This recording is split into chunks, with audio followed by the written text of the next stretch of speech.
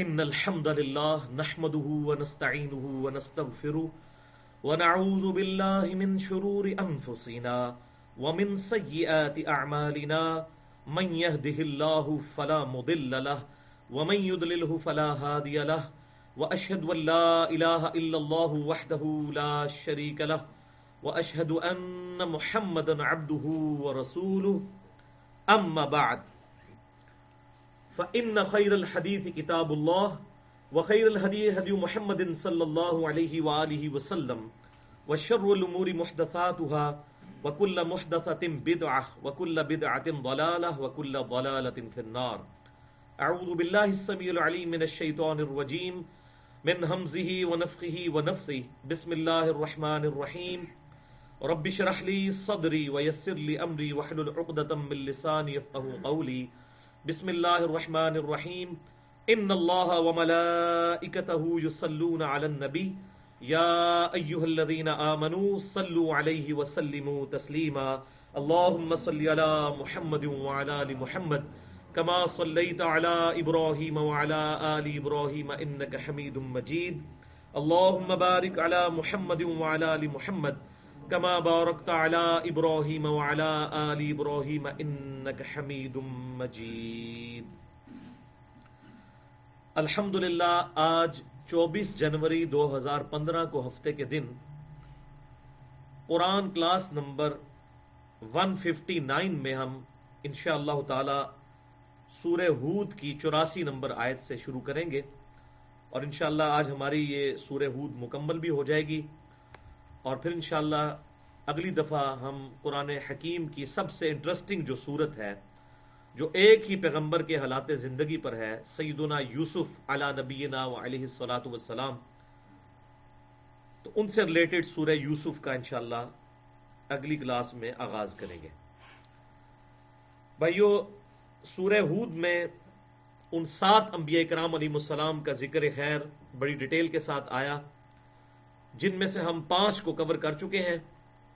Number 1 سیدنا نوح علی نبینا علیہ الصلوۃ والسلام، سیدنا ہود علیہ الصلوۃ والسلام، سیدنا صالح علیہ الصلوۃ والسلام، اور اس کے بعد سیدنا ابراہیم علیہ الصلوۃ والسلام اور سیدنا لوط علیہ الصلوۃ والسلام.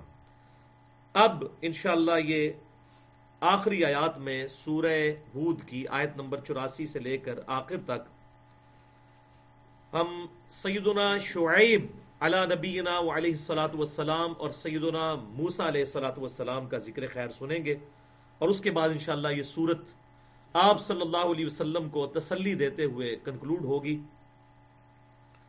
اور آج اس سورت میں ایک بڑی اہم آیت آنے لگی ہے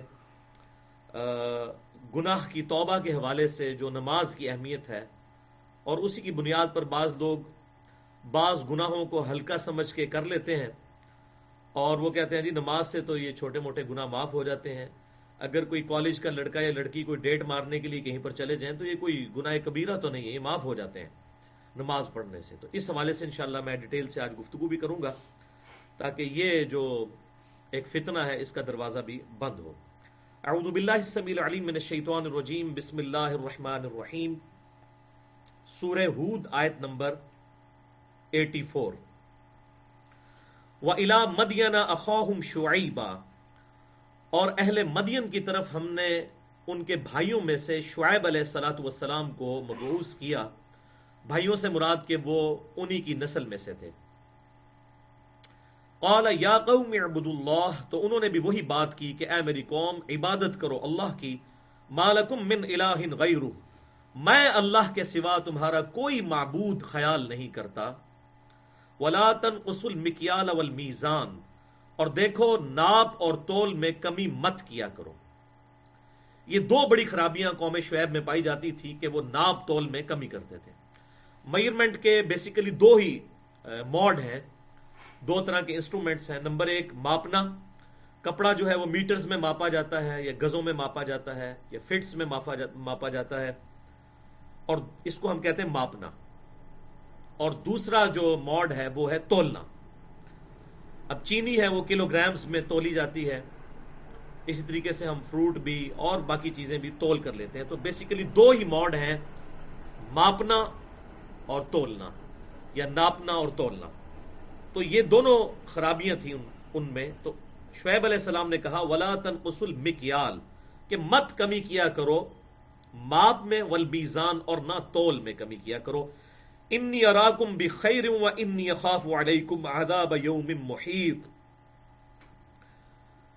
اور اب انہوں نے ڈر سناتے ہوئے کہا کہ میں تو دیکھتا ہوں کہ تم خوشحال ہو اس حال میں، لیکن مجھے یہ ڈر ہے کہ بڑے دن کا عذاب تمہیں آ گھیرے گا. یعنی بظاہر تو تمہاری اکانومی اس کی وجہ سے مضبوط ہو رہی ہے، معیشت مضبوط ہو رہی ہے، لیکن یہ خوشحالی عارضی ہے. جب اللہ کا عذاب آئے گا تو تم بچ نہیں سکو گے. وَيَا قَوْمِ أَوْفُوا الْمِكْيَالَ وَالْمِيزَانَ بِالْقِسْطِ، اور اے میری قوم ناپ اور تول کو انصاف کے ساتھ پورا کیا کرو. وَلَا تَبْخَسُوا النَّاسَ أَشْيَاءَهُمْ، اور لوگوں کو ان کی چیزیں گھٹا کر مت دیا کرو. اب ماپنے تولنے میں کیا ہے کہ آپ نے پیسے تو پورے 1 کلو گرام کے لیے، لیکن ہلکی سی ترازو کی جو اس کو ڈنڈی کو ہلانے سے آپ پیسے تو لے رہے ہیں پورے کلو گرام کے، لیکن چیز جو ہے وہ پوری 1 کلو گرام نہیں دے رہے. یا اسی طریقے سے ماپتے ہوئے تھوڑی سی ڈنڈی ماریں گے تو آپ پیسے تو پورے لے رہے ہیں کپڑا ماپتے ہوئے، لیکن اس کے عوض جو ہے وہ اس کو کپڑا تھوڑا دے رہے ہیں. تو یہ بہت بڑی ناانصافی ہے. تو لوگوں کو ان کی اشیاء گھٹا کر مت دیا کرو. ولا تعثوا فی الارض مفسدین، اور زمین میں فساد برپا مت کرو. بقیت اللہ خیر لکم، دیکھو جو حلال کی کمائی میں سے جو بچت ہو جائے گی وہی تمہارے لیے بہتر ہے. ان کنتم مؤمنین، اگر تم واقعی یقین کرنے والے ہو کہ اللہ تعالیٰ اس تھوڑے سے رزق میں ہی برکت دے دے گا. وما انا علیکم بحفیظ، اور دیکھو میں تم پر کوئی نگہبان نہیں ہوں.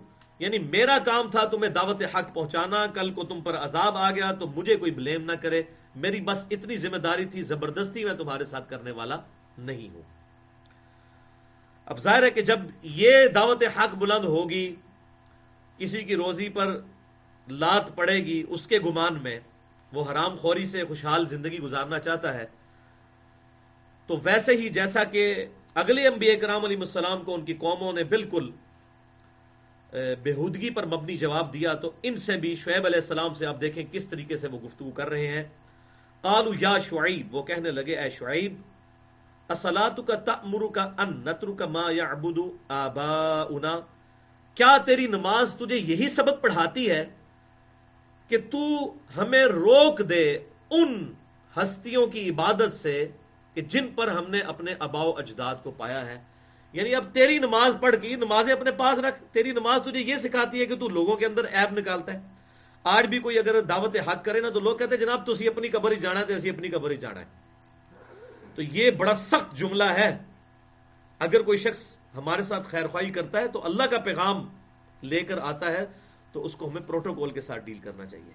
تو اب دیکھیں وقت کے پیغمبر کے ساتھ وہ کہہ رہے ہیں تیری نماز نے تجھے یہی سکھایا ہے کہ تو ہمیں ہمارے بزرگوں سے ہٹانا چاہتا ہے جن پر ہمارے بزرگ جن ہستیوں کو پوجتے آئے ہیں. او ان نفعل فی اموالنا ما نشاء، یا تو یہ چاہتا ہے کہ ہم اپنے مال میں اپنی مرضی سے کوئی تصرف نہ کر سکیں. ہماری مرضی ہے، ہمارا مال ہے، ہم چاہے تو کم دیں چاہے زیادہ دیں. دیکھیں کتنا لیم ایکسکیوز ہے، بالکل لولا لنگڑا قسم کا ایکسکیوز ہے. یہ کوئی بات کرنے والی ہے؟ انک لانت الحلیم الرشید، ہاں تو بڑا ہی سمجھدار اور بڑا نیک چلن بنتا ہے. یعنی شعیب علیہ السلام کو انہوں نے ٹانٹ کیا کہ تجھے بڑا نیک بننے کا شوق ہے. آج بھی اس معاشرے میں جو بندہ دعوت حق کرتا ہے لوگ کہتے ہیں تو بہتا نمازی بنیا ہے. ٹھیک ہے، تو یہ بالکل پیغمبروں کے ساتھ بھی یہ سلوک ہوتا تھا. تو اگر آج کسی دعوت حق دینے والے کو ایسی صورتحال کا سامنا ہو تو اسے پیغمبروں کو یاد کر کے صبر کر لینا چاہیے کہ ہمیشہ اللہ کے جو ریپرزینٹیٹو ہیں ان کے ساتھ اسی طریقے سے سلوک ہوتا ہے. قال یا قوم ارأیتم ان کنت علی بینہ، اب شعیب علیہ السلام نے اس کے جواب میں کتنے پازیٹیو انداز میں بات کی. اے میری قوم، بھلا دیکھو تو اگر میں اپنے رب کی طرف سے روشن دلیل پر ہوں، من ربی، اپنے رب کی طرف سے، ورزقنی منہ رزقا حسنا، اور اس نے مجھے اپنی طرف سے ایک عمدہ روزی عطا کی ہے. یعنی میں جو حلال کا رزق کھاتا ہوں اگرچہ تھوڑا ہی ہے. وما اريد ان اخالفکم الى ما انہاکم عنہ، تو میں یہ نہیں چاہتا کہ میں خود تمہارے خلاف کرنا شروع کر دوں اس معاملے میں کہ جس معاملے میں میں تمہیں منع کرتا ہوں. یعنی اب وہ شعیب علیہ السلام کو بھی کہتے تھے کہ آپ بھی اس بجائے یہ کہ آپ ہمیں روکیں آپ بھی اسی سسٹم کا حصہ بن جائیں. تو شعیب علیہ السلام نے کہا کہ اگر میں اپنی رب کی دعوت حق چھوڑ دوں اور میں تمہیں سمجھانا چھوڑ دوں تو اس کا تو مطلب بالکل سیدھا سادہ یہ ہے کہ جو میں آج تک تمہیں سمجھاتا رہا میں خود ہی اس کی مخالفت کرنا شروع کر دوں اگر میں تمہارے اس سسٹم کا حصہ بن جاؤں. قل اعوذ باللہ تعالی ان اريد الا الاصلاح، میں تو نہیں چاہتا مگر صرف تمہاری اصلاح، مستطاعت، جہاں تک میرا بس چل سکے. یعنی زبردستی تو میں کسی کو ہدایت نہیں دے سکتا لیکن میری کوشش یہ ہے کہ جہاں تک جتنے لوگ دوزخ سے جانے سے بچ سکتے ہیں تو بچ جائیں. آپ دیکھیں کہ پیغمبر کتنا رقیق القلب ہوتا ہے، اس کا دل کس طرح دھڑکتا ہے اپنی امت کی اصلاح کے لیے.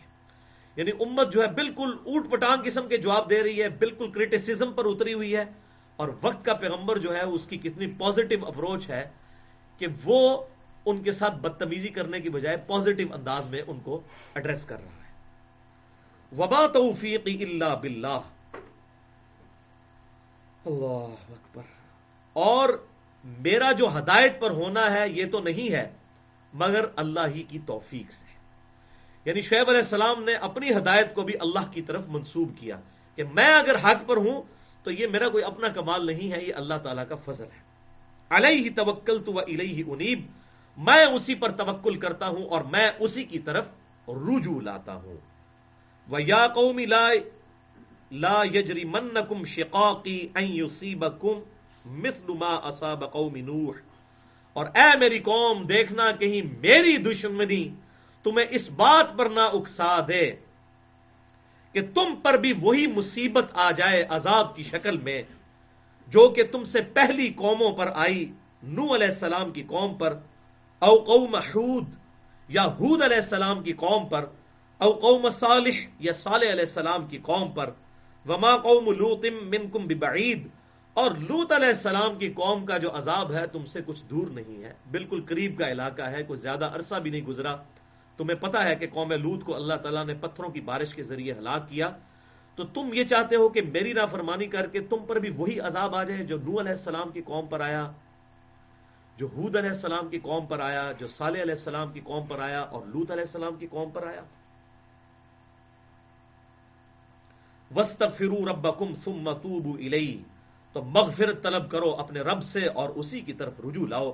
ان ربی رحیم ودود، بے شک میرا رب رحم فرمانے والا اور بڑا محبت فرمانے والا ہے. ہم تو مائل بکرم ہیں، کوئی سائل ہی نہیں. تو اللہ تبارک و تعالیٰ تو، جو بخاری اور مسلم کی متفق علیہ حدیث ہے کہ کوئی شخص اگر اللہ تعالیٰ کی طرف ایک بالشت بڑھتا ہے تو اللہ تعالیٰ ایک ہاتھ اس کی طرف آتا ہے، اگر ایک ہاتھ کوئی بڑھتا ہے تو اللہ تعالیٰ اس کی طرف 2 ہاتھ آتا ہے، اور اس طریقے سے پھر وہ 10 گنا بڑھ کر، اور کوئی چل کر آتا ہے تو اللہ تعالیٰ اس کی طرف دوڑ کر آتا ہے. ان ربی رحیم ودود، بے شک میرا رب تو رحم فرمانے والا اور محبت فرمانے والا ہے. اب دیکھیں کتنی پازیٹو گفتگو، کتنے اچھے انداز میں شعیب علیہ السلام نے اپنی قوم کو سمجھایا. اب پھر ان کا ذرا جواب سنیں. قالوا یا شعیب ما نفقہ کثیرا مما تقول، اے شعیب دیکھو تمہاری اکثر باتیں تو ہمیں سمجھ ہی نہیں آتی. اب یہ کوئی راکٹ سائنس تھی جو وہ سمجھا رہے تھے؟ یار دل بےمان تے ہوجتا ٹیر. یہ آپ اکثر لوگ دیکھیں گے، آپ کسی کو بات کریں نا بالکل سیدھی سیدھی بات بھی، اگر اس کی بےمانی پہ وہ اترا ہوا ہونا کہ جی من تے سمجھ نہیں آتی، دیکھو جی اسی کو پڑھے لکھے بندے ہیں، اسی کو علماء تے نہیں ہیں، تو اگر انہی چیزوں کے ساتھ اب ان کا دنیا کی کوئی منفیت چھپی ہوئی ہو، دنیا کا کوئی فائدہ چھپا ہوا، تو آپ دیکھیں ان کو کس طریقے سے بات سمجھ آتی ہے. تو اے شعیب تمہاری اکثر باتیں تو ہمیں سمجھ ہی نہیں آتی ہیں. اب اس سے یہ بات پتہ چلی کہ اگر پیغمبر جو ہے اس سے بڑھ کر کون کس کو بات سمجھا سکتا ہے. تو ہم لوگ بھی جب دعوت حق بیان کرتے ہیں اور اگر کوئی شخص آگے بہانہ کرتا ہے جی منو نہیں تہاڈی گل سمجھ آندی، کو دل نہیں ٹھک دی، تو پریشانی والی بات نہیں ہے. پیغمبروں کے ساتھ بھی ان کی قوموں نے یہی سلوک کیا. تو اے شعیب تمہاری اکثر باتیں تو ہمیں سمجھ ہی نہیں آتی، تم کیا کہتے ہو.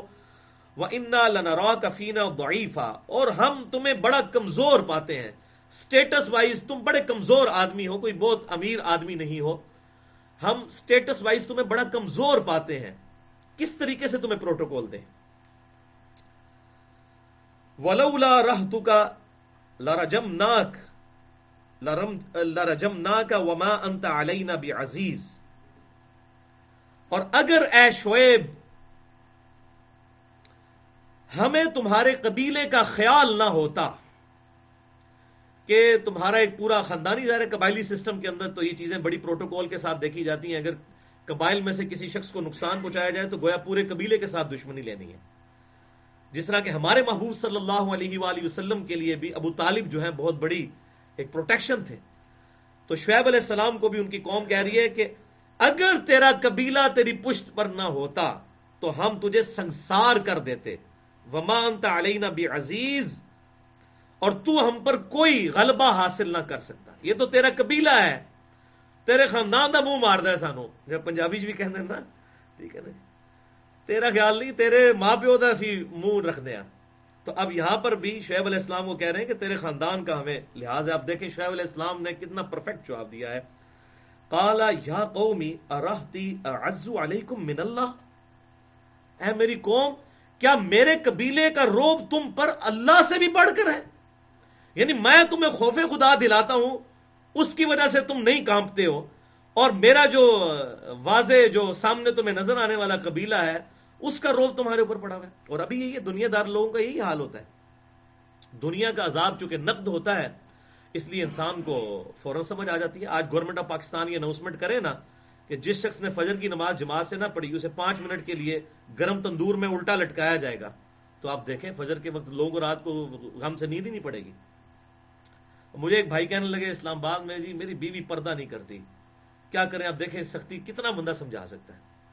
تو میں نے اس کو کہا کہ اگر یہ گورنمنٹ آف پاکستان اناؤنسمنٹ کر دینا کہ جس کی عورت بغیر پردے کے گھر سے باہر نکلے گی تو اسے چوک میں ننگا کر کے نا تو 10 چھتر لگائے جائیں گے، اسے 10 جوتیاں ماری جائیں گی. میں نے کہا تم گھر کے دروازے کو باہر سے لاک کر کے آؤ گے، کہیں غلطی سے نہ باہر نکل آئے. کیونکہ دنیا میں جو عذاب ہے وہ نقد نظر آ رہا ہوتا ہے اور آخرت جو ہے وہ ادھار ہے، اس لیے انسان جو ہے وہ اس کو اتنا سیریس نہیں لیتا. تو اے میری قوم، کیا میرے قبیلے کا روب تمہیں اللہ تعالیٰ سے بھی بڑھ کر ہے؟ وَاتَّخَذْتُمُوهُ وَرَاءَكُمْ ظِهْرِيًّا، اور تم نے اللہ تعالیٰ کے حکم کو پس پشت ڈال دیا ہے. ان ربی بما تعملون محیط، بے شک میرا رب ہر اس چیز کا احاطہ کیے ہوئے ہے جو تم اعمال کرتے ہو. وَيَا قَوْمِ اعْمَلُوا عَلَى مَكَانَتِكُمْ إِنِّي عَامِلٌ، تو اے میری قوم تم اپنی جگہ پر ڈٹے رہو، جو تم برے کرتوت کر رہے ہو کرتے رہو، اور میں اپنی دعوت حق کے اوپر اسی طریقے سے قائم ہوں. یہ بالکل آخری خطاب ہوتا ہے جب نبی حجت تمام کر دیتا ہے اپنی قوم پر، بس عذاب کا وقت قریب ہوتا ہے تو پھر اس طریقے سے بات ہوتی ہے کہ ٹھیک ہے بھی، لکم دینکم ولی دین، تم اپنی بات پر ڈٹے رہو، ہم اپنی بات پر ڈٹے رہتے ہیں. سوف تعلمون، تو تمہیں عنقریب پتہ چل جائے گا، من یأتیہ عذاب یخزیہ ومن ہوا کاذب، کہ کس پر آتا ہے ذلیل و خوار کر دینے والا عذاب اور کون ہے جھوٹا. یعنی عذاب تم پر آئے گا اور جھوٹے بھی تم ہی ثابت ہوگے. میں اللہ کا سچا پیغمبر ہوں، میں حق بات تم تک پہنچا رہا ہوں. وَارْتَقِبُوا إِنِّي مَعَكُمْ رَقِيبٌ، تو تم بھی انتظار کرو، میں بھی تمہارے ساتھ انتظار کرنے والوں میں شامل ہوں. وَلَمَّا جَاءَ أَمْرُنَا، اور جب آ پہنچا ہمارا حکم عذاب، نجینا شعیبا، تو ہم نے شعیب علیہ السلام کو نجات دی. والذین آمنوا معہ برحمہ، اور جو لوگ ان کے ساتھ ایمان لے کر آئے تھے اپنی رحمت کے ساتھ ہم نے سب کو نجات دے دی. منا، اپنی طرف سے. وَأَخَذَتِ الَّذِينَ ظَلَمُوا الصَّيْحَةُ، اور ظالموں کو ہم نے پکڑ لیا ایک خوفناک کڑک کے ذریعے، انتہائی ڈراؤنی قسم کی اور اونچی آواز کی، جیسے بجلی چمکتی ہے اس طرح کی ایک کڑک آئی ان پر، اور وہ سب کے سب جو ہے وہ ہلاک ہو گئے. فَأَصْبَحُوا فِي دِيَارِهِمْ جَاثِمِينَ، تو وہ صبح اپنے گھروں میں اس حال میں تھے کہ گھٹنوں کے بل گرے پڑے تھے. یعنی ایسی زور کی کڑک پڑی جس کو آپ آج کے ماڈرن دور میں سمجھ سکتے ہیں شاک ویوز. یہ کہیں پر دھماکہ ہوتا ہے نا، شاک ویوز کی وجہ سے آپ کو ہوتا ہے شیشے ٹوٹ جاتے ہیں. ایون اگر کوئی سپر سونک جہاز بھی اوپر سے گزرے تو اس کی شاک ویوز جو ہیں وہ اتنی زیادہ ہوتی ہیں کہ اس کی وجہ سے شیشے ٹوٹ جاتے ہیں. اور یہ دھماکے میں ضروری نہیں ہے کہ کس شخص کو اس کی ہیٹ پہنچے تو وہ مرے گا. اگر کہیں پر دھماکہ ہو تو اس کی جو آواز کی کڑک ہے نا، شاک ویوز، ان کی وجہ سے بھی انسان کا جسم جو ہے وہ کولیپس کر جاتا ہے. تو اتنی زور کی کڑک پڑی کہ سب کے سب جو ہے وہ ہلاک ہو گئے اور اپنے گھٹنوں کے بل گرے پڑے رہ گئے. کألم یغنوا فیہا، اور وہ اس طرح ہو گئے اپنے گھروں میں جیسے کبھی آباد ہی نہ تھے. والعیاذ باللہ، جس کو کہتے ہیں نا فصل کو کاٹ کر رکھ دینا، وہ معاملہ ان کے ساتھ ہوا. الا بعدا لمدین، آگاہ ہو جاؤ، ہلاکت اور بربادی ہے اہل مدین کے لیے، یعنی شعیب علیہ السلام کے لیے. کما بعدت ثمود، جیسا کہ قوم سمود بھی ہلاک کی گئی تھی. والعیاذ باللہ تعالی. اب اگلے رکوع میں سیدنا موسیٰ علیہ السلام کا ذکر خیر شروع ہو رہا ہے، لیکن اس کے ساتھ جو سائملٹینیس سورت تھی اس سے پہلے سورہ الاعراف، اس میں سیدنا موسیٰ علیہ نبینا علیہ الصلوۃ والسلام کا ذکر چونکہ ڈیٹیل کے ساتھ آیا تھا، اس سورت میں اس کو مختصراً بیان کیا گیا. وَلَقَدْ أَرْسَلْنَا مُوسَىٰ بِآيَاتِنَا وَسُلْطَانٍ مُبِينٍ، اور بے شک ہم نے موسیٰ علیہ السلام کو روشن نشانیوں کے ساتھ اور کھلی دلیل والے غلبے کے ساتھ مبعوث کیا الی فرعون کی طرف، وملئہ، اور ان کے سرداروں کی طرف. فَأَتْبَعُوا أَمْرَ فِرْعَوْنَ، لیکن سرداروں نے تو اپنے اس آقا یعنی فرعون کی ہی اتباع کی. وما امر فرعون برشید، اور فرعون جو تھا اس کے اعمال بالکل غلط تھے. یقدم قومہ یوم القیامہ، فرعون اپنی قوم کی رہنمائی کر رہا ہوگا، قیامت والے دن لیڈ کر رہا ہوگا، جو کہ سورہ زمر میں آتا ہے نا کہ دوزخی گروہ در گروہ دوزخ میں داخل کیے جائیں گے اور جنتی گروہ در گروہ جنت میں داخل کیے جائیں گے. تو فرعون اپنی قوم کو لیڈ کر رہا ہوگا. فَأَوْرَدَهُمُ النَّارَ، اور انہیں لے کر آگ میں گر پڑے گا. وَبِئْسَ الْوِرْدُ الْمَوْرُودُ، اور کیا ہی بری داخل ہونے کی جگہ ہے جہاں پر فرعون اپنی قوم کو لے کر جائے گا. ظاہر فرعون اور اس کے سرداروں نے ہی اپنی قوم کی مت ماری نا. اب کوئی لیم ایکسکیوز اللہ تعالیٰ ان کی قوم کا ایکسیپٹ نہیں کرے گا کہ یا اللہ ہم تو ان پڑھ تھے، ہمیں تو پتہ ہی کچھ نہیں تھا تو اس نے ہمیں گمراہ کیا. نہیں، سب کے سب، کیونکہ اللہ تعالیٰ نے انسان کو اتنی عقل ضرور دی ہے کہ وہ حق اور باطل میں موٹا موٹا ضرور تفریق کر سکتا ہے، سمجھ سکتا ہے. وَأُتْبِعُوا فِي هَذِهِ لَعْنَةٌ، اور ان پر بھیجی گئی لعنت. وَيَوْمَ الْقِيَامَةِ، اور قیامت والے دن بھی ان پر لعنت ہوگی، اس دنیا کی زندگی میں بھی لعنت اور آخرت میں بھی. بئس الرفد المرفود، اور بہت ہی برا عطیہ ہے جو انہیں دیا جائے گا، بڑا برا تحفہ ہے جو قیامت والے دن آگ کی شکل میں انہیں دیا جائے گا. والعیاذ باللہ. ذَلِكَ مِنْ أَنْبَاءِ الْقُرَىٰ نَقُصُّهُ عَلَيْكَ مِنْهَا قَائِمٌ وَحَصِيدٌ. اے محبوب صلی اللہ علیہ وسلم، یہ چند بستیوں کے واقعات تھے جو ہم نے آپ سے بیان کیے، جن میں سے کچھ آج بھی آباد ہیں اور کچھ کھیتی کی طرح کاٹ کر رکھ دی گئیں.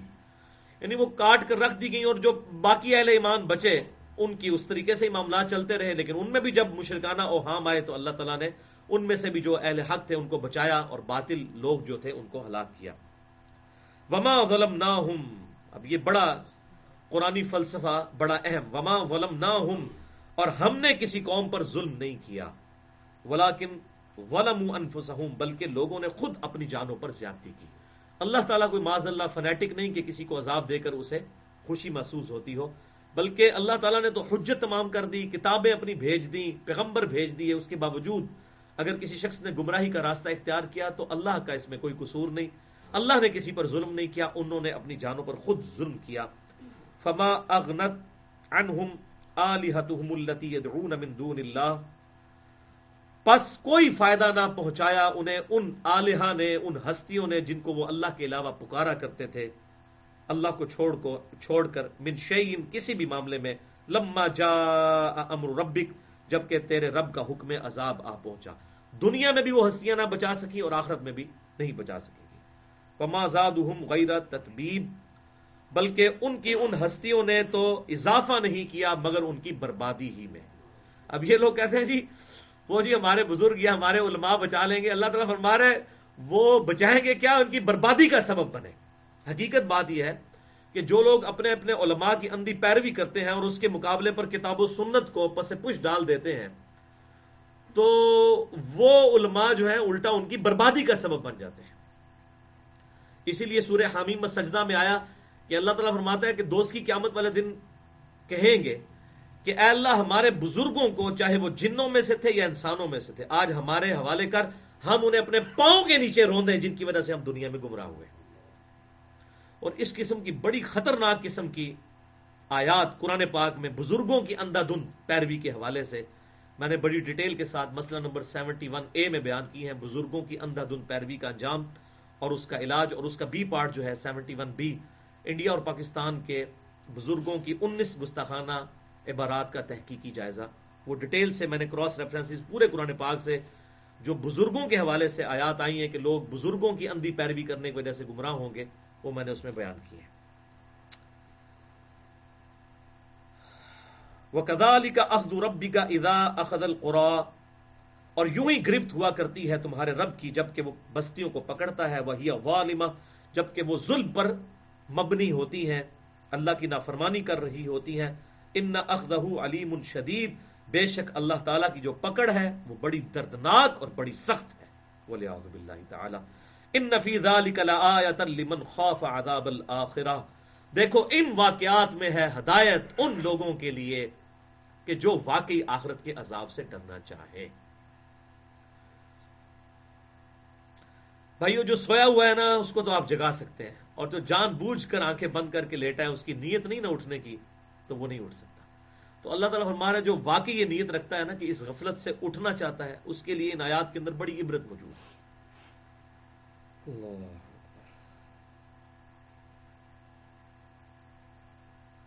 ذالک یوم مجموع، اور یہ ہے وہ دن جو آخرت کا اکٹھا ہونے کا.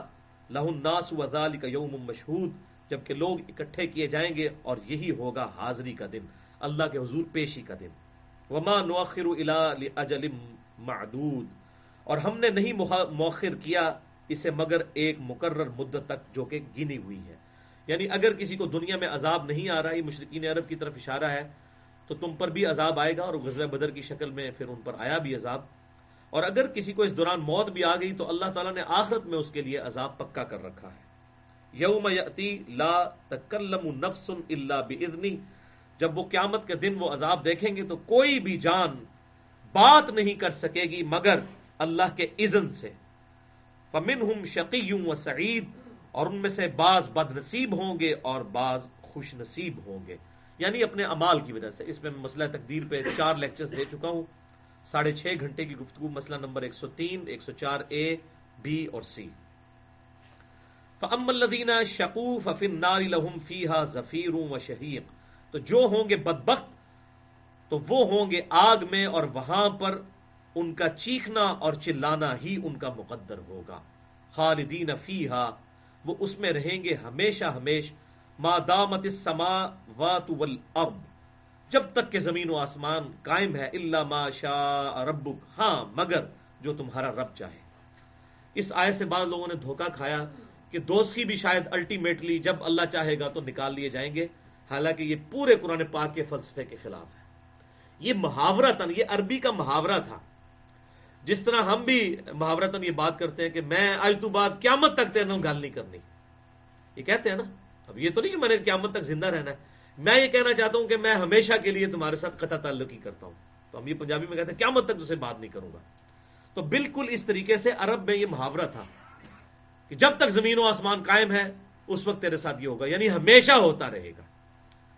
تو الا ما شاء ربک، مگر جو تیرا رب چاہے گا. اور رب جو چاہے گا وہ پورے قرآن کا فلسفہ موجود ہے. خالدین فیہا ابدا، بار بار آتا ہے خالدین فیہا، ہمیشہ رہیں گے اس میں، ابدا، ہمیشہ ہمیش.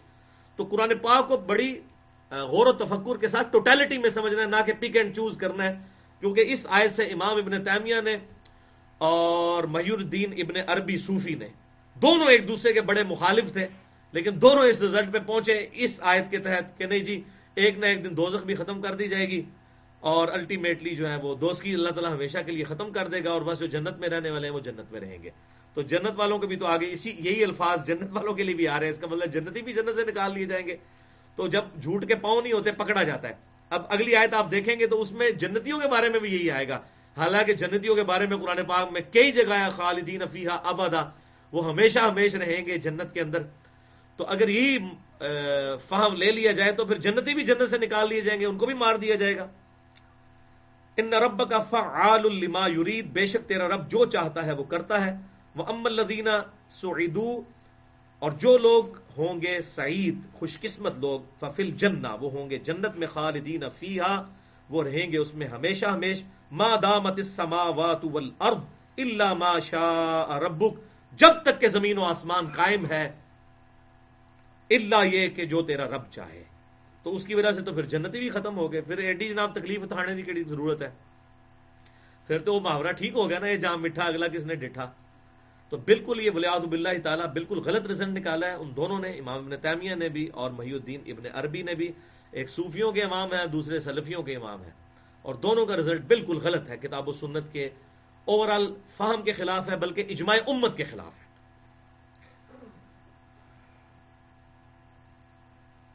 عطاء غیر مجذوذ، اور تیرے رب کی عطا ہے جو کہ ختم ہونے والی نہیں ہے. تو اس کے اندر ہی بات آ گئی کہ تیرے رب کی عطا ختم ہونے والی نہیں، ہمیشہ ہمیش کے لیے. فلا تک فی مریۃ مما یعبد ہؤلاء، تو اے لوگو، اور خصوصاً آپ صلی اللہ علیہ وسلم کو خطاب کیا گیا آپ کے ذریعے امت کو، دیکھنا تم شک میں نہ پڑ جانا ان لوگوں کے بارے میں جو اللہ کے علاوہ اور ہستیوں کی پوجا کرتے ہیں. ما یعبدون الا کما یعبد آباؤہم من قبل، یہ تو نہیں پوج رہے مگر اسی طریقے سے جس طرح کہ ان کے آباء و اجداد نے گمراہی میں اپنی زندگی گزاری اور انہوں نے اس طرح ہستیوں کو پوجا اللہ کے علاوہ. وَإِنَّا، اور بے شک، لَمُوَفُّوهُمْ نَصِيبَهُمْ غَيْرَ مَنْقُوصٍ، یقیناً ہم پورا پورا دینے والے ہیں ان کا حصہ اور اس میں ذرا کمی نہیں ہوگی. یعنی دنیا میں اگر کوئی اعمال کیے ہیں تو دنیا میں پورا پورا حصہ ملے گا، اور دنیا میں جو برے اعمال کیے ہیں ان کا آخرت میں پورا پورا حصہ ملے گا، کسی کی کوئی چھٹی نہیں ہونے والی. پورا پورا عذاب ملے گا جس نے دنیا میں وقت پیغمبر کی نافرمانی کی اور اللہ تعالیٰ کی کتابوں کو جھٹلایا. وَلَقَدْ آتَيْنَا مُوسَى الْكِتَابَ فَاخْتُلِفَ فِيهِ، اور بے شک ہم نے موسیٰ علیہ السلام کو کتاب عطا فرمائی تھی، پھر لوگوں نے اس میں اختلاف کیا. وَلَوْلَا كَلِمَةٌ سَبَقَتْ مِن رَبِّكَ، اگر تیرے رب کی یہ بات پہلے طے نہ ہوتی، لَقُضِيَ بَيْنَهُمْ، تو ان کا فیصلہ کب سے چکا دیا جاتا. یعنی جب سے انہوں نے تورات کو ٹیمپر کیا علماء یہود نے، جیوز نے، تو اگر اللہ تعالیٰ نے آخرت کے دن کا معاملہ نہ رکھا ہوتا تو دنیا میں ہی اللہ تبارک و تعالیٰ ان کو سزا دے دیتا اس حوالے سے. وَإِنَّهُمْ لَفِي شَكٍّ مِّنْهُ مُرِيبٍ، اور بے شک وہ ایسے شبے میں مبتلا ہو چکے ہیں جو بے چین کر دینے والا ہے. یعنی انہیں بھی پتا ہے کہ انہوں نے اللہ کی کتاب کو بدلا ہے، اور ان کی کتابوں میں آج بھی پروفیسیز موجود ہیں آپ صلی اللہ علیہ وسلم کی، اور جب وہ ان کو پڑھتے ہیں تو ان کا دل اور دماغ میں جنگ شروع ہو جاتی ہے حق قبول کرنے اور نہ کرنے کے اعتبار سے. اللہ تعالیٰ فرماتا ہے وہ شک میں ہے اور بڑے بے چین کر دینے والے. جب انسان کو حق بات پتہ چل جائے اور انسان ضد کی وجہ سے چھوڑ دے تو پھر اس کو بے چینی آتی ہے. سکون جو ہے وہ توحید کے اندر ہے، موحد ہونے میں ہے. وَإِنَّ كُلًّا لَمَّا لَيُوَفِّيَنَّهُمْ رَبُّكَ أَعْمَالَهُمْ، اور یقیناً ان سب اختلاف کرنے والوں کو اللہ تعالیٰ پورا پورا بدلہ دے گا. یعنی گناہگاروں کو گناہ کا بدلہ اور نیکوکاروں کو نیکی کا بدلہ. ان کے اعمال کا، ربک اعمالہم، ان کے اعمال کا، انہ بما یعملون خبیر، بے شک اللہ تعالیٰ خوب آگاہ ہے جو وہ اعمال کر رہے ہیں. فاستقم، تو اے محبوب صلی اللہ علیہ وسلم آپ ثابت قدم رہیں، کما امرتا، جیسا کہ آپ کو حکم دیا گیا ہے. ومن تاب معک ولا تطغوا، اور جو آپ کی اتباع کرنے والے ہیں ان کے لیے بھی یہی نصیحت ہے کہ ثابت قدم رہو اور سرکشی اختیار مت کرو. یعنی باطل کا اتنا غلبہ دیکھ کر ظاہر ہے کہ آپ صلی اللہ علیہ وسلم، اب اس کو آپ اس پس منظر میں سمجھیں کہ 13 سال مکی دور دعوت کا ہو چکا ہے اور صرف 125 بندے مسلمان ہوئے. تو آپ صلی اللہ علیہ وسلم ان کے ساتھیوں کو تسلی دی جا رہی ہے کہ تم 125 ہو اور مقابلے میں ہزاروں لوگ ہیں، تو اپنی اس کوانٹٹی کی وجہ سے پریشانی میں مبتلا نہیں ہونا، بڑی استقامت کے ساتھ اس کتاب اللہ پر قائم رہو، تم بھی اور تمہارے ساتھی بھی، یعنی صحابہ کرام علیہم رضوان بھی، اور سرکشی اختیار مت کرنا. انہ بما تعملون بصیر، بے شک اللہ تبارک و تعالیٰ تمہارے اعمال کو دیکھ رہا ہے. ولا ترکنوا الی الذین ظلموا، اور مت جھکنا ان لوگوں کی طرف جو کہ ظالم ہے، اللہ کے نافرمان ہے. فتمسکم النار، ورنہ آگ تمہیں بھی چھو لے گی. دیکھیں آپ صلی اللہ علیہ وسلم اور آپ کے صحابہ کو کہا جا رہا ہے ذرا ٹالرنس نہیں کرنا عقائد اور نظریات کے حوالے سے، ورنہ تمہیں بھی اللہ کا عذاب آپ پکڑے گا. یہ سمجھانے کے لیے وَمَا لَكُم مِّن دُونِ اللَّهِ مِّنْ أَوْلِيَاءَ ثُمَّ لَا تُنصَرُونَ، اور دیکھنا پھر تمہارا بھی اللہ کے علاوہ کوئی پشت پناہ اور مددگار نہیں ہوگا، اور نہ تمہاری کوئی مدد کر سکے گا اگر تم نے اللہ کی نافرمانی کی. اب دیکھیں سورہ زمر کے اندر بھی آیا، سورہ یونس کے اندر بھی آیت آئی قُلْ إِنِّي أَخَافُ إِنْ عَصَيْتُ رَبِّي عَذَابَ يَوْمٍ عَظِيمٍ. اے محبوب صلی اللہ علیہ وسلم تم فرما دو کہ میں خود اس بات سے ڈرتا ہوں کہ بالفرض اگر میں نے اپنے رب کی نافرمانی کی تو بڑے دن کا عذاب مجھے بھی آ پکڑے گا. تو پیغمبر کی دعوت جو ہے بالکل ان ایمبیگوس ہوتی ہے، خود سر تسلیم خم کرنے والا ہوتا ہے پیغمبر خود سب سے پہلے.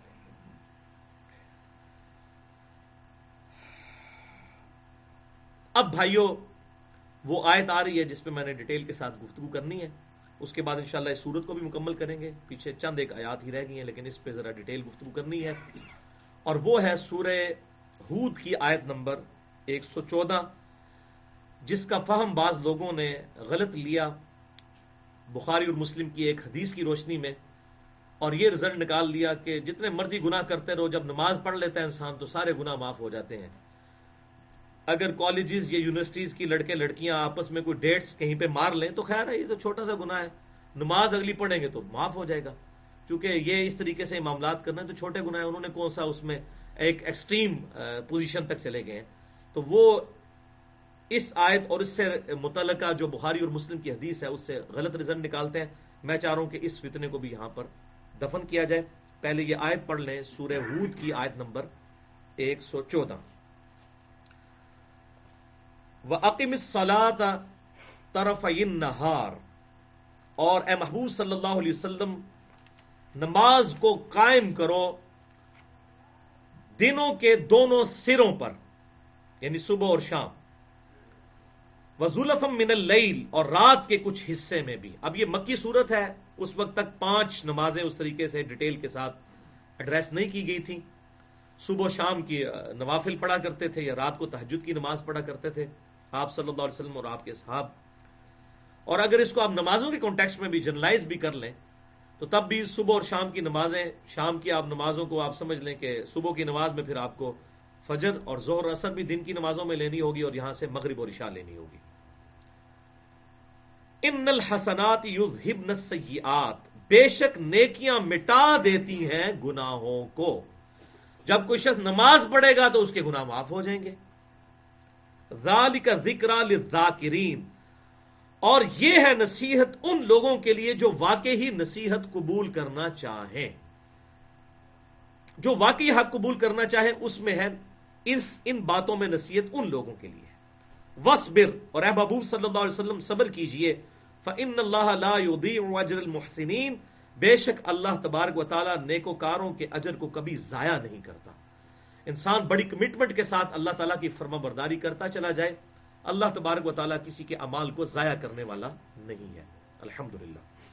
یہ بھائیو وہ آیت ہے جس کے کانٹیکسٹ میں ایک بخاری اور مسلم کی متفق علیہ حدیث ہے، وہ بھی میں بیان کروں گا، اور اس سے بعض لوگ غلط رزلٹ نکالتے ہیں. اس آیت کے کانٹیکسٹ میں جنت کے 8 دروازوں کی نسبت سے انشاءاللہ 8 صحیح الاسناد احادیث بیان کروں گا، اور ان میں سے 3-4 جو ہیں بخاری اور مسلم سے ہیں اور باقی کتابوں سے بھی ہیں. اور پھر انشاءاللہ تعالی جو باقی 5-6 آیات رہ گئی ہیں ان کو ہم کنکلوڈ کریں گے تاکہ اگلی دفعہ ہم سورہ یوسف شروع کریں، جو قرآن پاک کی سب سے انٹرسٹنگ سورت ہے، یزار سیف والی سورت، یوسف علیہ السلام سے ریلیٹڈ. تو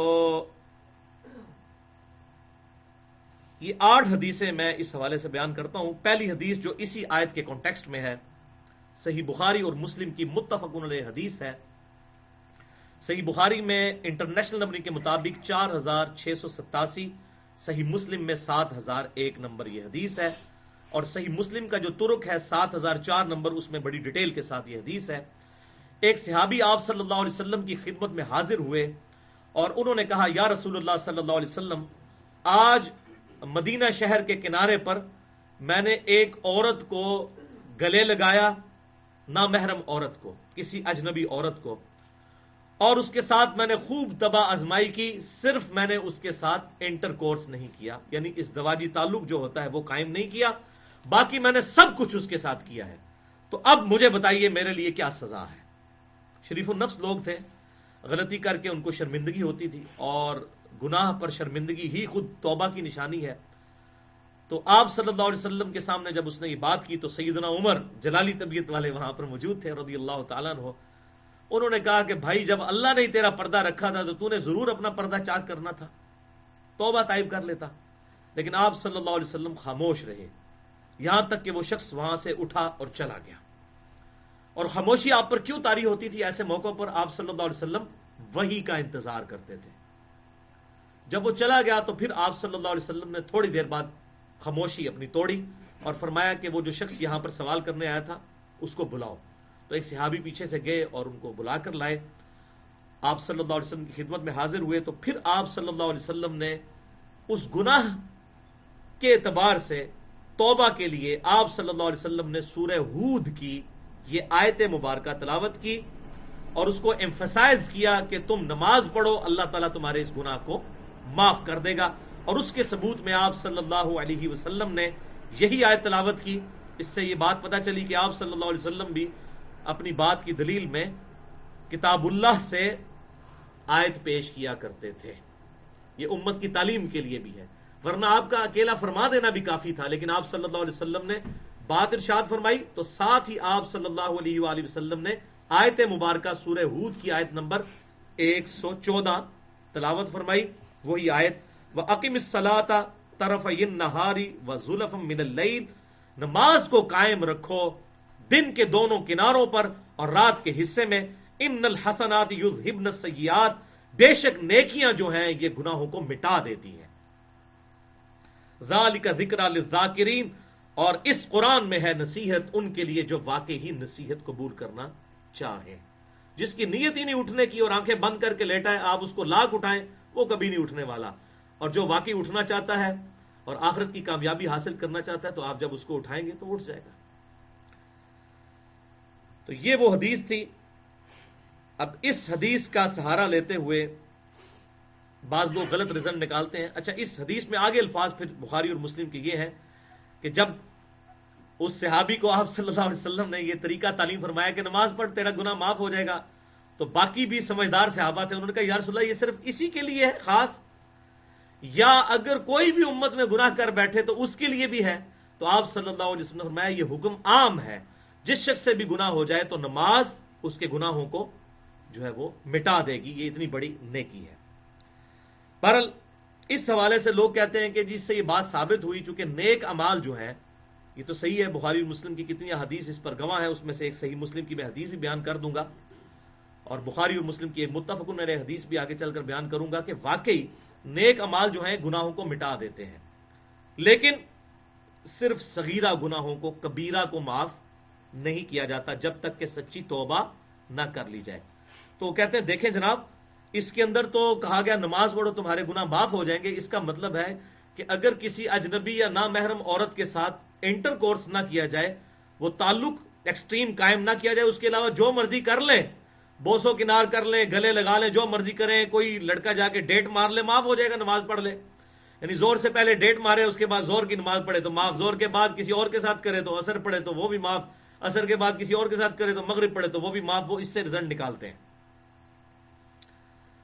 تو on the face of argument تو بظاہر یہ ان کی دلیل صحیح لگتی ہے، لیکن یہ ان کی دلیل ٹھیک نہیں ہے، کیونکہ کوئی شخص معافی کی امید پر جان بوجھ کر کسی چھوٹے گناہ پر بھی استقامت اختیار کرے تو بذات خود یہ اس کا عمل ہی بغاوت پر مبنی ہے اور یہ خود گناہ کبیرہ ہے۔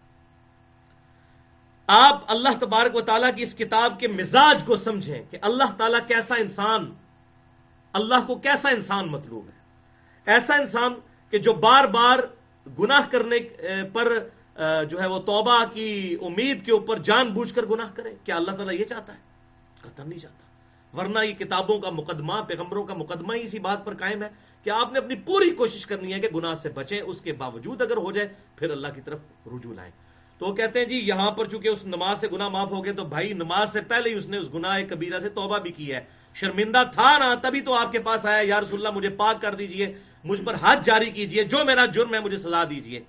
تو شرمندگی خود بخود توبہ ہے، توبہ اس نے پہلے کی ہے، اور بعد میں اس کی تسلی کے لیے بات آئی کہ اگلے نیک اعمال بھی کرو گے تو بالکل کلین واش ہو جاؤ گے. اس حوالے سے یہ بالکل غلط رزلٹ ہے. یہ تو بالکل اس طریقے سے ہے کہ کوئی شخص سورہ نساء میں 2 دفعہ یہ آیت آئی، آیت نمبر 48 اور آیت نمبر 116. بسم اللہ الرحمن الرحیم. ان اللہ لا یغفر ان یشرک بہ ویغفر ما دون ذلک لمن یشاء. بے شک اللہ تعالیٰ قیامت والے دن کوئی شخص اس حال میں پیش ہوا کہ اس نے دنیا میں شرک کے بغیر توبہ کے شرک کے ساتھ مرا، شرک کی حالت میں، اس حال میں قیامت والے دن اللہ کے حضور پیش ہوا تو اللہ تعالیٰ اس گناہ کو کبھی معاف نہیں کرے گا، دنیا میں معاف کر دے گا. وہ سورۃ الفرقان کا آخری رکوع ہے کہ اگر دنیا میں کوئی شرک سے بھی توبہ کر لے اللہ تعالیٰ اس کے گناہوں کو بھی نیکیوں سے بدل دے گا، الحمدللہ. لیکن یہ آخرت کا معاملہ ہے. ان اللہ لا یغفر ان یشرک بہ. بے شک اللہ تعالیٰ اس گناہ کو کبھی معاف نہیں کرے گا کہ کسی شخص نے دنیا میں اس حال میں موت اسے آئی کہ اس نے اللہ کے ساتھ شرک کیا ہوا. وَيَغْفِرُ مَا دُونَ ذَلِكَ لِمَن يَشَاءُ. اور اس کے علاوہ جتنے گناہ ہیں معاف کر دے گا. لِمَن يَشَاءُ وہ بھی اوپن لائسنس نہیں، جس کے لیے چاہے گا.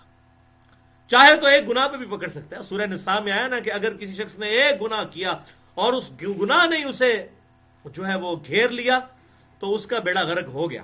اس حوالے سے میں نے بڑی ڈیٹیل گفتگو کی تھی مسئلہ نمبر 18 کے نام سے گناہ کبیرہ اور توبہ کا بیان، جس میں میں نے قرآن حکیم، صحیح بخاری اور صحیح مسلم کی روشنی میں تقریباً 15 سے 20 گناہ کبیرہ بتائے ہیں جو نمازیں پڑھنے سے بھی معاف نہیں ہوں گے جب تک کہ سچی توبہ نہ کی جائے، اللہ کی طرف رجوع نہ کیا جائے.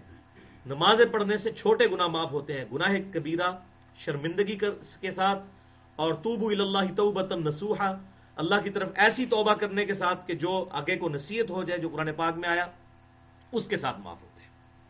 تو یہ بالکل غلط رزلٹ ہے. اس کی بنیاد پہ کوئی شخص کہے جی خیر ہے اللہ نے شرک کے علاوہ تو سارے گناہ معاف کر دینے ہیں، لہٰذا نماز پڑھنے کی بھی ضرورت نہیں، رزق بھی حرام کھاتے جاؤ، روزہ بھی رکھنے کی ضرورت نہیں، اللہ چاہے گا تو معاف کر دے گا.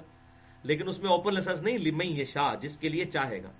نہیں چاہے گا پکڑ لے گا، اس کو تو کوئی نہیں پوچھ سکتا. سورۃ الانبیاء کی وہ آیت یاد کر لیں کہ اللہ تبارک و تعالیٰ کو کوئی نہیں پوچھ سکتا جو وہ کرتا ہے، اور اللہ کے علاوہ ہر ہستی کو پوچھا جا سکتا ہے کہ اس نے یہ کیوں کیا. جو میں نے مسئلہ تقدیر والے لیکچر میں یہ آیت بار بار اسی پہ میں نے کنکلوڈ کیا تھا، مسئلہ تقدیر. تو یہ بالکل غلط رزلٹ اس حوالے سے نکالا جاتا ہے. اور آج کل اس ماڈرن دور کے اندر جو یہ آزمائش انٹرنیٹ کی شکل میں اور موبائل فونز کی شکل میں، اور یہ جو بڑے بڑے بینرز بےہودہ عورتوں کے یہ موبائل کمپنیوں نے چوراہوں پر لگا دیے ہیں، میں یہ کہتا ہوں یہ اتنی بڑی بے حیائی کا طوفان بدتمیزی ہے کہ اتنی بڑی آزمائش سے تو صحابہ اکرام کو بھی گزرنا نہیں پڑا. ان پر اور آزمائش آئی قتال کے حوالے سے، لیکن جو بے حیائی کا جو طوفان بدتمیزی جس طریقے سے اس وقت امت کو آزمایا جا رہا ہے، اس کا تو عشر اشیر بھی صحابہ کو نہیں آزمائش میں ڈالا گیا. اس زمانے میں کون اس طریقے سے بڑے بڑے پوسٹر یا گھر تک جو ہے وہ ایسے معاملات پہنچ جاتے ہوں گے. عورتیں بھی تھی تو وہ بھی پردے کے اندر نکلتی تھی. اتنی بڑی آزمائش امت پہ آ پڑی ہے. اور خصوصاً ہمارا جو ماڈرن پڑھا لکھا طبقہ ہے، اور کیا دیندار اور کیا بے دین لوگ، سب کی یہ حالت ہے کہ وہ منگیتر میں اور منکوحہ میں فرق ہی نہیں کرتے. یہ 2 ٹرم سمجھ لیں. منگیتر تو یہ ہے کہ کہیں پر آپ کی بات چلی اور رشتہ طے پایا، لیکن جب تک نکاح نہیں ہو جاتا جو آفیشل بانڈ ہے اللہ تعالیٰ کی طرف سے، اس وقت تک وہ دونوں نامحرم ہیں. صرف بات طے ہو جانے سے یا منگیتر بن جانے سے محرم نہیں بن جائیں گے جب تک نکاح نہیں ہوگا، کیونکہ آفیشل بانڈنگ تو نکاح ہے. اور نکاح کے بعد بھی بس اس معاملے میں اس حد تک ہی آگے بڑھا جا سکتا ہے کہ کوئی فزیکلی علیحدگی کے اندر کوئی معاملہ نہ ہو. کل کو کوئی پھوٹ پڑ گئی اور کوئی ایسا ویسا مسئلہ ہو گیا، کوئی کیس بن گیا، تو کوئی بے حیائی کی تہمت لگ گئی تو اور سے اور معاملہ بگڑ جاتا ہے. اور ایسے واقعات دیکھنے میں آئے ہیں. لہذا جب تک رخصتی نہ ہوئی ہو، چاہے کوئی میاں بیوی بھی ہیں، نکاح کے بانڈ میں بھی ہیں، تب بھی وہ علیحدہ میں ملاقات نہ کریں جب تک آفیشل رخصتی نہ ہوئی ہو. ویسے ملنے میں کوئی حرج نہیں، منگیتر نہ ہو، منکوہ ہو تو اس میں کوئی حرج نہیں ہے. اچھا بھائیو، اس حوالے سے اللہ تبارک و تعالیٰ نے قرآن حکیم میں غض بصر جو ہے، یہ عربی کی ٹرم ہے، غین باد با سا را. غض بصر کہتے ہیں نگاہوں کو نیچا رکھنا، اس پر سورہ نور کے اندر بڑا زور ہے، اور سب سے پہلے غض بصر کا حکم اللہ تعالیٰ نے مردوں کو دیا ہے سورہ النور کے اندر. اے محبوب صلی اللہ علیہ وسلم، مومن مردوں سے کہو کہ اپنی نگاہیں نیچی رکھیں اور اپنی شرمگاہوں کی حفاظت کریں. پہلے مرد کا پردہ بیان ہوا ہے، نگاہیں نیچی رکھیں، یعنی ادھر ادھر نگاہ اٹھا کے نہیں، بس اتنی نیچی رکھیں کہ آپ کو راستہ نظر آ رہا ہے. یہ بیجا نگاہ کو اٹھانا یہ پھر انسان کو برائی میں مبتلا کر دیتا ہے. اور پھر اس کے بعد سورہ نور میں ہی آگے آیا کہ اے نبی صلی اللہ علیہ وسلم، مومنین عورتوں کو حکم دیں کہ وہ بھی اپنی نگاہیں نیچی رکھیں اور اپنی شرمگاہوں کی حفاظت کریں. اور پھر عورتوں کے حوالے سے جس طرح ڈیٹیل احکامات سورۃ الاحزاب کے اندر آئے، سورہ النور کے اندر آئے، انشاءاللہ کبھی موقع ملا تو 1-1.5 گھنٹے کا علیحدہ سے ٹاپک ہے. یہاں تک آیا قرآن حکیم کے اندر سورہ نور کے اندر اور سورہ الاحزاب کے اندر کہ عورت کے زیور کی چھنکار بھی گھر سے باہر نہ سنائی دے. یہاں مولوی اس معاملے میں لڑ رہے ہیں کہ چہرے کا پردہ ہے یا نہیں ہے. خدا کے لیے بھائی، قرآن کے مزاج کو سمجھو، اللہ کے مزاج کو سمجھو. جو قرآن ہمیں یہ حکم دیتا ہے کہ عورت کے زیور کی چھنکار بھی گھر سے باہر نہ سنائی دے، وہ عورت کو یہ اجازت دے گا کہ وہ چہرہ کھول کے باہر پھرے؟ اور پھر وہ شیخ البانی نے کتاب لکھی، اسی کو ڈاکٹر ذاکر نے کاپی کیا، اور پھر ڈاکٹر ذاکر نائک کی اسلام کے لیے خدمات اپنی جگہ، لیکن اس نے ایک فتنوں کا دروازہ کھول دیا جی عورت کے چہرے کا پردہ ضروری نہیں ہے. چہرہ چونکہ وہ اس میں داخل ہی نہیں ہے زینت کے اندر. وہ لوگ کہتے ہیں چہرہ زینت میں داخل ہی نہیں ہے. ان سے پوچھو جب آپ لوگوں کی شادیاں ہوتی ہیں تو بغیر چہرہ دیکھے پسند کرتے ہیں؟ چہرہ اگر زینت نہیں تو باقی اور کون سی چیز زینت ہے؟ وہ کہتے ہیں وہ جو کہا گیا نا کہ زیور کی چھنکار باہر نہ سنائی دے، تو چونکہ زیور جو ہے وہ زینت کی چیز ہے تو زینت کا پردہ ہے.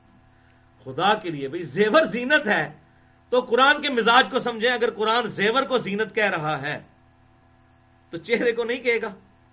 چہرہ تو بدرجہ اولا زینت ہے. اور یہ ایسی بات ہے کہ راکٹ سائنس نہیں، وہ آپ کسی ایک موچی سے بھی پوچھ لیں وہ بھی سمجھا دے گا. مولوی کو سمجھنا ہے علیحدہ بات ہے، کسی ڈاکٹر انجینئر کو سمجھنا ہے ضد اور ہٹ درمی کی وجہ سے وہ علیحدہ بات ہے، لیکن ایک عام ان پڑھ جاہل آدمی بھی اپنی انسٹنکٹ کی وجہ سے سمجھا دے گا. جو صحیح مسلم میں حدیث ہے، گناہ وہ جو تیرے دل میں کھٹکے اور تو اس بات سے آر محسوس کرے کہ لوگ اس پر مطلع ہو جائیں. وہ تیرے دل میں، دل کے اندر جو مفتی بیٹھا ہے وہ تجھے خود بتائے گا کہ یہ معاملہ غلط ہے، یہ صحیح ہے. انشاءاللہ کبھی موقع ملا، یہ بھی ادھار ہے، چہرے کے پردے کے اوپر بھی میری گفتگو رہتی ہے.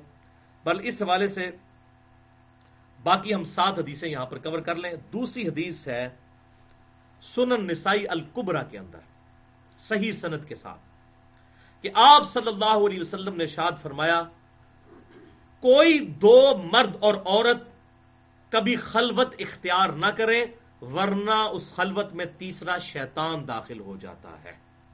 اجنبی مرد و عورت خلوت نہیں اختیار کر سکتے.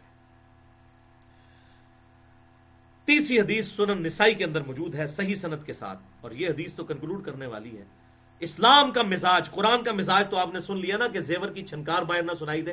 اب آپ صلی اللہ علیہ وسلم کا مزاج سن لیں. سنن نسائی کے اندر یہ حدیث صحیح سند کے ساتھ آپ صلی اللہ علیہ وسلم نے ارشاد فرمایا، جو عورت خوشبو لگا کر گھر سے باہر نکلتی ہے لوگوں کو اٹریکٹ کرنے کے لیے تو ایسی عورت زانیہ ہے، اس نے زنا کیا. اچھا مجھے بتائیں، جو عورت خوشبو لگا کر گھر سے باہر نکلے وہ تو ہے زانیہ، اور جو چہرہ اور بال کھول کر باہر نکلے وہ زانیہ نہیں ہے؟ عقل کام کرتی بھائی آپ کی؟ مزاج کو سمجھیں. یہ تو اسی طریقے سے جو قرآن پاک میں ہے کہ ماں باپ کو اف تک مت کہو. تو کیا مطلب ہے کہ اف نہ کہو، گالی دے لو، بے شک مار بھی لو. تو کہا جائے گا نہیں بھائی اف کہنے سے جب منع کیا گیا تو یہ باقی چیزیں تو بہت بڑی ہیں. تو یہ جو سنن نسائی کی حدیث ہے کہ خوشبو لگا کے جو عورت گھر سے باہر نکلے تو وہ زانیہ ہے، اور جو چہرہ اور سر کے بال کھول کر نکلتی ہے اور دوپٹہ بھی لیا ہوا ہے تو صرف برکت کے لیے، سائیڈ پہ صرف بتانے کے لیے کہ میں مسلمان ہوں، سامنے بال اسی طریقے سے نکلے ہوئے ہیں، تو اس عورت کے اوپر فتویٰ نہیں، بدرجہ اولا اس کے اوپر یہ فتویٰ لگے گا. آپ صلی اللہ علیہ وسلم کا میرے ساتھ کسی کو لڑنے کی ضرورت نہیں ہے. آپ صلی اللہ علیہ وسلم نے اپنا مزاج بتا دیا. تو ریلیجن جو ہے وہ بالکل واضح ہے. کوئی شخص ماننا چاہے تو اس کے لیے ہدایت ہے، اب نہیں ماننا چاہتا کوئی شخص. اب ڈاکٹر ذاکر نائک بہت اسلام کے لیے ان کی خدمت ہے، میں ان کی بڑی عزت کرتا ہوں، لیکن اس معاملے میں انہوں نے ٹھوکر کھائی ہے اور شیخ البانی کو انہوں نے فالو کیا. حالانکہ شیخ البانی خود اپنے گھر والوں کو وہ چہرے کا بھی پردہ کرواتے تھے، لیکن وہ کتاب انہوں نے لکھ دی کہ چہرے کا پردہ ضروری نہیں ہے. تے اندھے نو کیا چاہیے 2 اکھاں، اندھے کو کیا چاہیے 2 آنکھیں. تو لوگوں کو تو بہانا چاہیے ریلیکسیشن کا. لوگ تو کہتے ہیں کوئی ایسا کوئی ریلیجن بتائیں کہ بس وہ ماڈریٹ سا ریلیجن ہو, اس پر ہم عمل کرنا ہے, باقی ہمارے گناہوں کا بوجھ جو ہے وہ ڈاکٹر ذاکر نائک اور شیخ البانی اٹھاتے رہیں گے. ہم تو کہہ دیں گے قیامت والے دن کہ ڈاکٹر ذاکر نائک نے فتویٰ دیا تھا یا شیخ البانی نے فتویٰ دیا تھا, ہم تو اس کے اوپر چلیں گے. کتاب و سنت آپ نے بیان کرنا ہے تو آپ کرتے رہیں.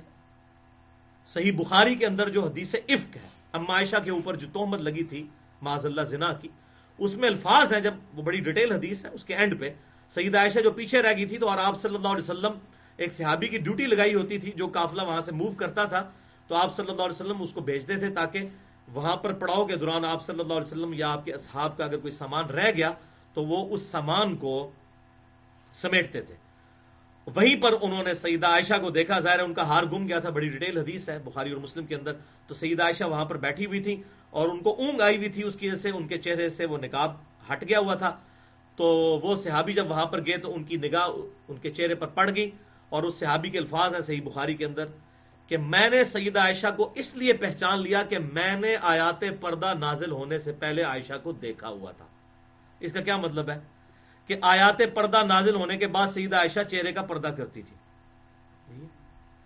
اس کا بھی جواب دیتے ہیں نہیں, وہ حضرت عائشہ کا تقوی تھا.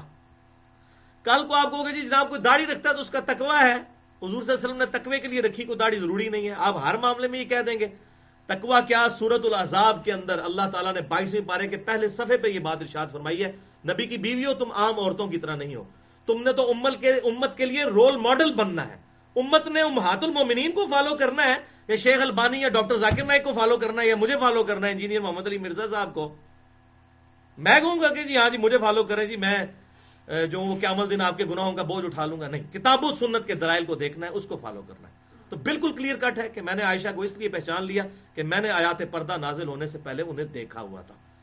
اس کا مطلب ہے کہ بعد میں ایسے معاملات. بہرحال اس حوالے سے انشاءاللہ کبھی موقع ملا میں ڈیٹیل سے عرض کروں گا. چوتھی حدیث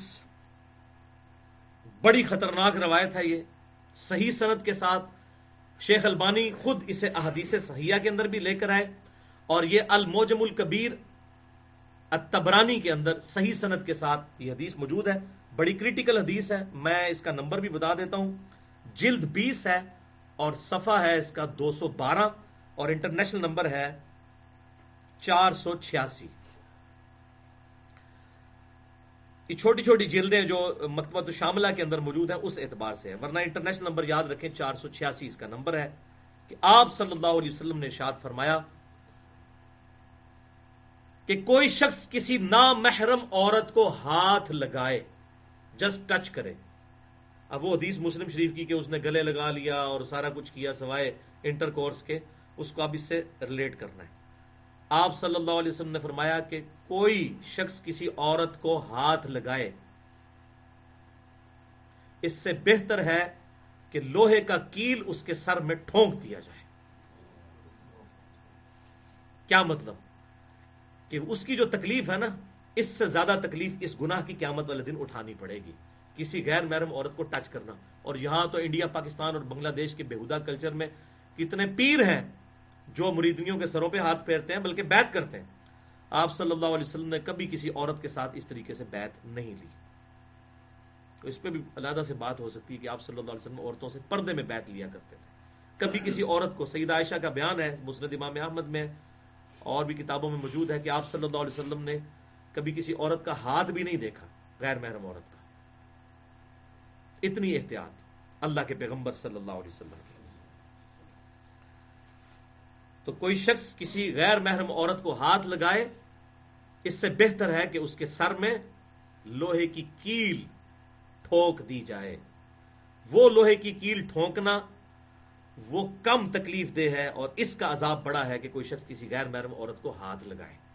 تو یہ کالج اور یونیورسٹیز کے لڑکے اور لڑکیاں جو یہ ڈیٹس مارتے ہیں اور اس طرح کے معاملات کرتے ہیں اور وہ یہ سمجھتے ہیں کہ شاید یہ کوئی گناہ نہیں ہے, اب اس کو اس حدیث کے ساتھ لیٹ کریں جو بخاری اور مسلم کی میں نے شروع میں بیان کی تھی, تو آپ کو یہ فہم سمجھ آئے گا کہ کسی سے غلطی سے ہو گیا ایک آدھ دفعہ, جسے کہتے ہیں نا جی پہلی نظر معاف ہے, لیکن کوئی شخص پہلی نظر میں ہی گھر چھوڑ کر آئے تو وہ تو معاف نہیں ہے نا. پہلی نظر معاف کا مطلب یہ نہیں ہے کہ آپ نے پہلی دفعہ ایسے کر کے پہلے دیکھنا ہے اس کے بعد نیچے کر لینا ہے, یہ معاف نہیں. پہلی نظر سے مراد ہے اچانک نظر پڑ گئی.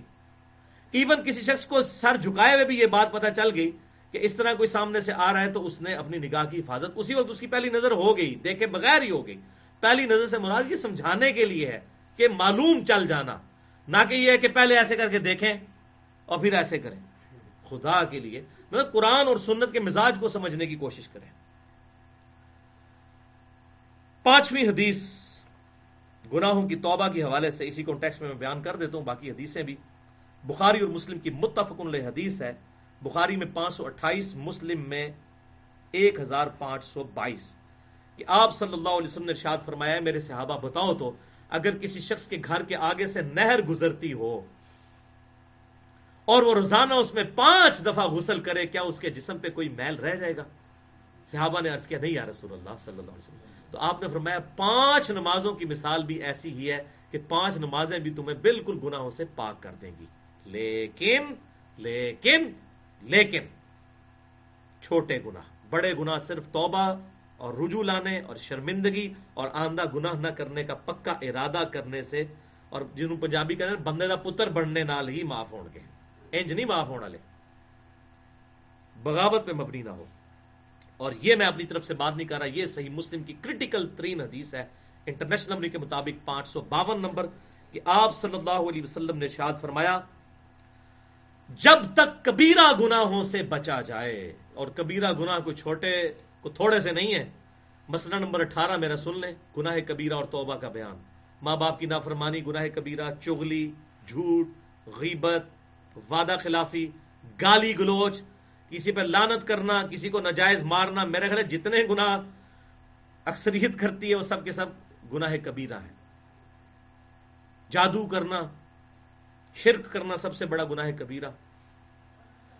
تو اگر یہ صحیح مسلم 552 کہ اگر بڑے بڑے کبیرہ گناہوں سے بچا جائے،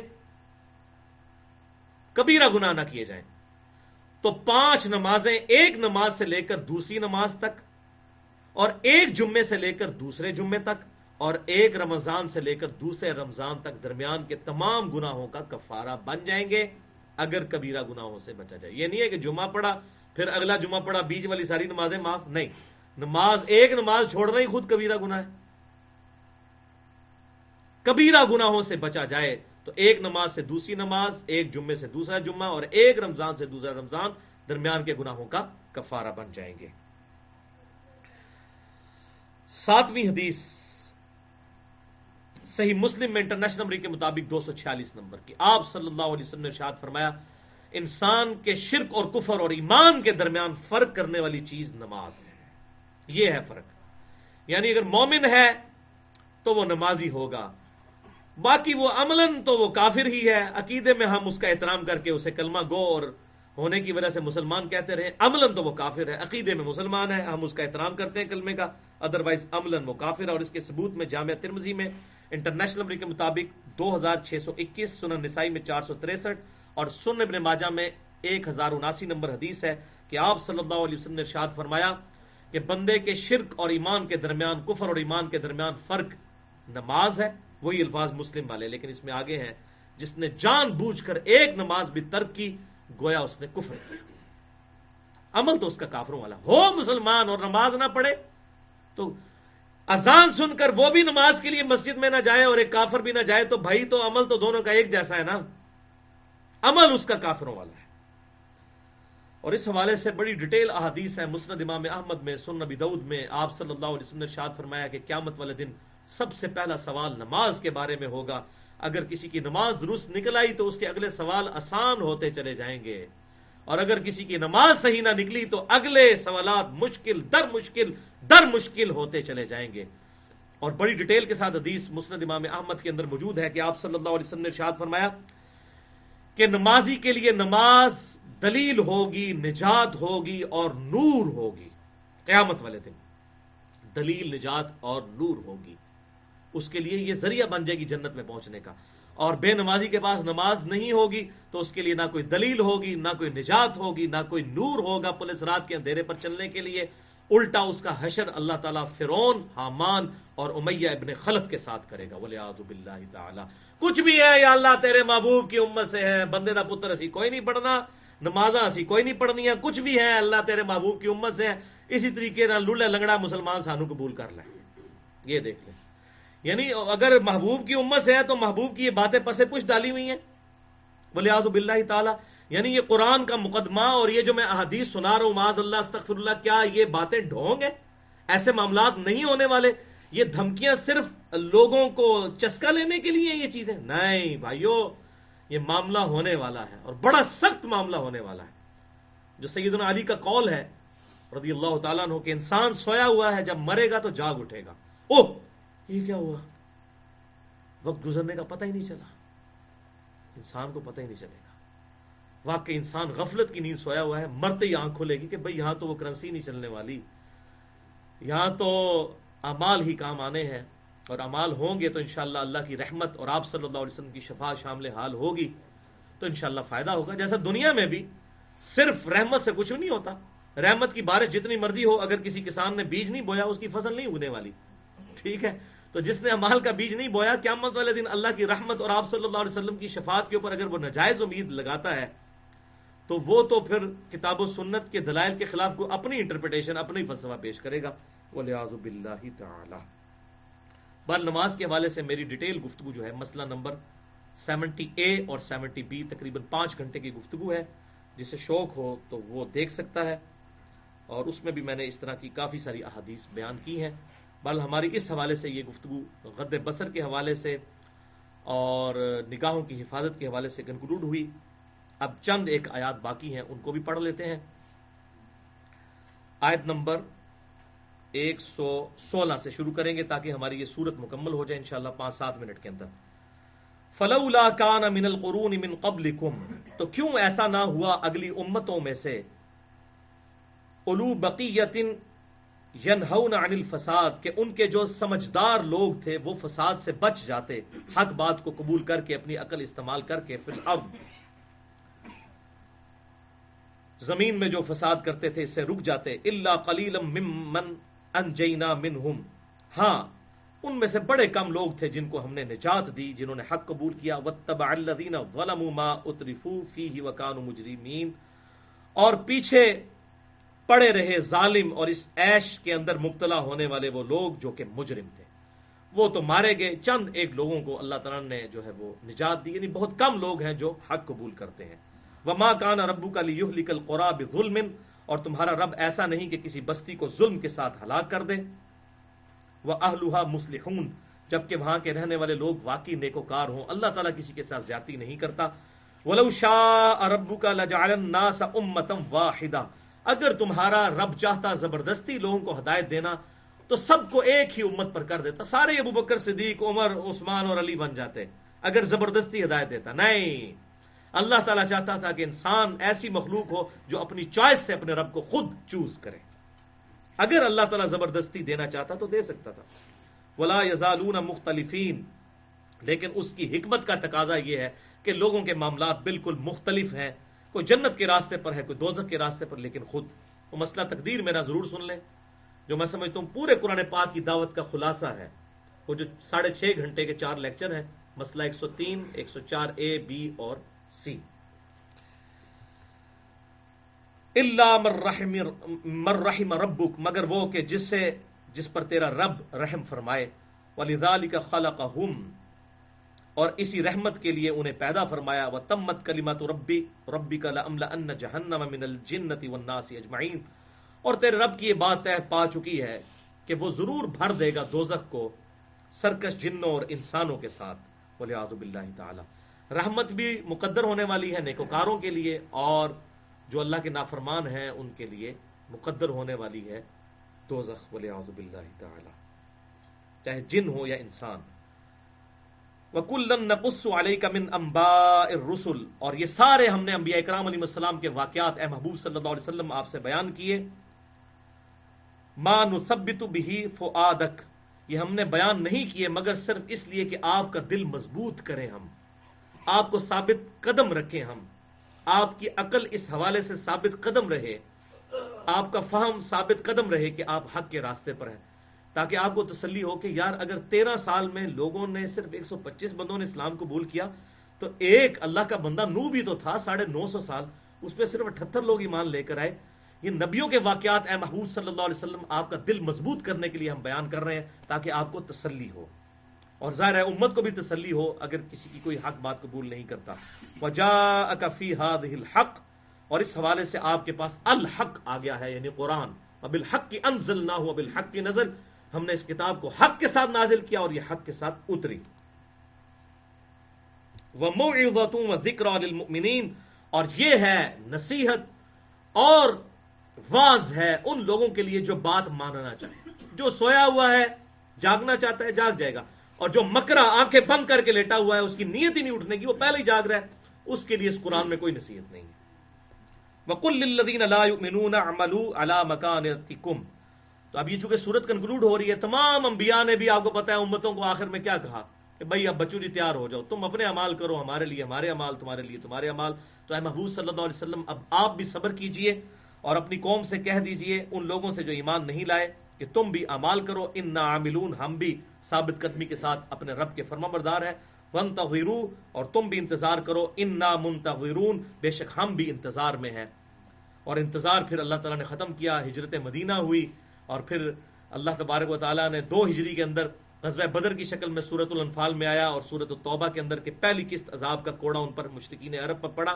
جس طرح موسیٰ علیہ السلام کی قوم کو جو فرعونی تھے ان کو نکال کر اللہ تعالیٰ نے اپنے محلات سے سمندر میں غرق کیا، مشرکین عرب کو بھی اپنے گھروں سے نکال کر بدر میں 70 سردار ان کے قتل ہوئے، 70 کے قریب قیدی بنائے گئے اور اسلام کی دھاک بیٹھ گئی۔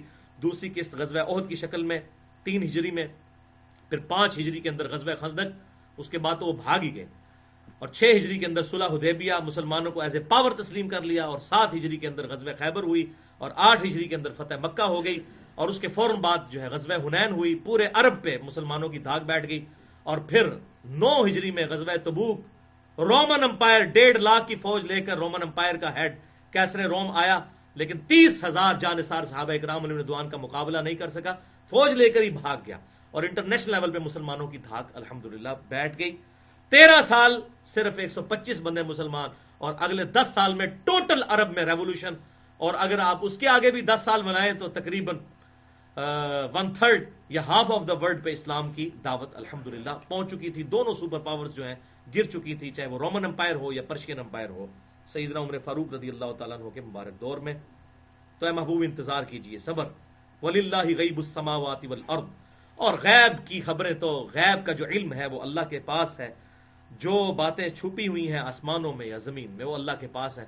آپ کو تو اے محبوب صلی اللہ علیہ وسلم ہم خبر دے رہے ہیں، آپ وہ منظر ابھی دیکھ نہیں سکتے، لیکن ایسا ہوگا کہ آپ کی امت انشاءاللہ پوری دنیا میں پھیلے گی۔ وَإِلَيْهِ يُرْجَعُ الْأَمْرُ كُلُّهُ، اور تمام معاملات کو اللہ ہی کی طرف لوٹ کر جانا ہے۔ فَاعْبُدُوهُ، تو اسی کی عبادت کیجئے، وَتَوَكَّلْ عَلَيْهِ، اور اے محبوب صلی اللہ علیہ وسلم اسی پر توکل کیجئے۔ وَمَا رَبُّكَ بِغَافِلٍ عَمَّا تَعْمَلُونَ، اور تمہارا رب غافل نہیں ہے جو کچھ تم اعمال کر رہے ہو۔ کسی اہل ایمان کے لیے سب سے بڑی ڈھارس یہ ہوتی ہے کہ اسے یقین ہو کہ میری یہ تکلیفیں میرا رب دیکھ رہا ہے۔ آپ کسی کے لیے دنیا میں بھی قربانی کر رہے ہو نا، تو بڑی خوشی محسوس ہوتی ہے جب آپ کو یہ پتہ چلے کہ اس کو پتہ چلا کہ میں نے اس کے لیے اتنی قربانی کی ہے، تو آپ کو صبر آ جاتا ہے۔ اور اگر اللہ کے بارے میں یقین ہو جائے کہ میری یہ تکلیفیں جو دنیا میں مجھے اسلام پر چلتے ہوئے تکلیف اٹھانی پڑ رہی ہیں، میرا رب اس پر گواہ ہے، تو صبر انشاءاللہ آ جائے گا۔ اللہ تعالیٰ سے دعا ہے جو حق بات میں نے کہی اللہ تعالیٰ ہمارے دلوں میں راسخ فرمائے، اگر جس بات میں میرے منہ سے کوئی غلط بات نکل گئی تو اللہ تعالیٰ ہمارے دلوں سے محو کر دے، ہمیں کتاب و سنت کی تعلیمات پر عمل کر کے دوسرے بھائیوں تک پہنچانے کی توفیق عطا فرمائے۔ سبحانک اللہم و بحمدک، اشہد ان لا الہ الا انت، استغفرک و اتوب الیک، وما علینا الا البلاغ المبین۔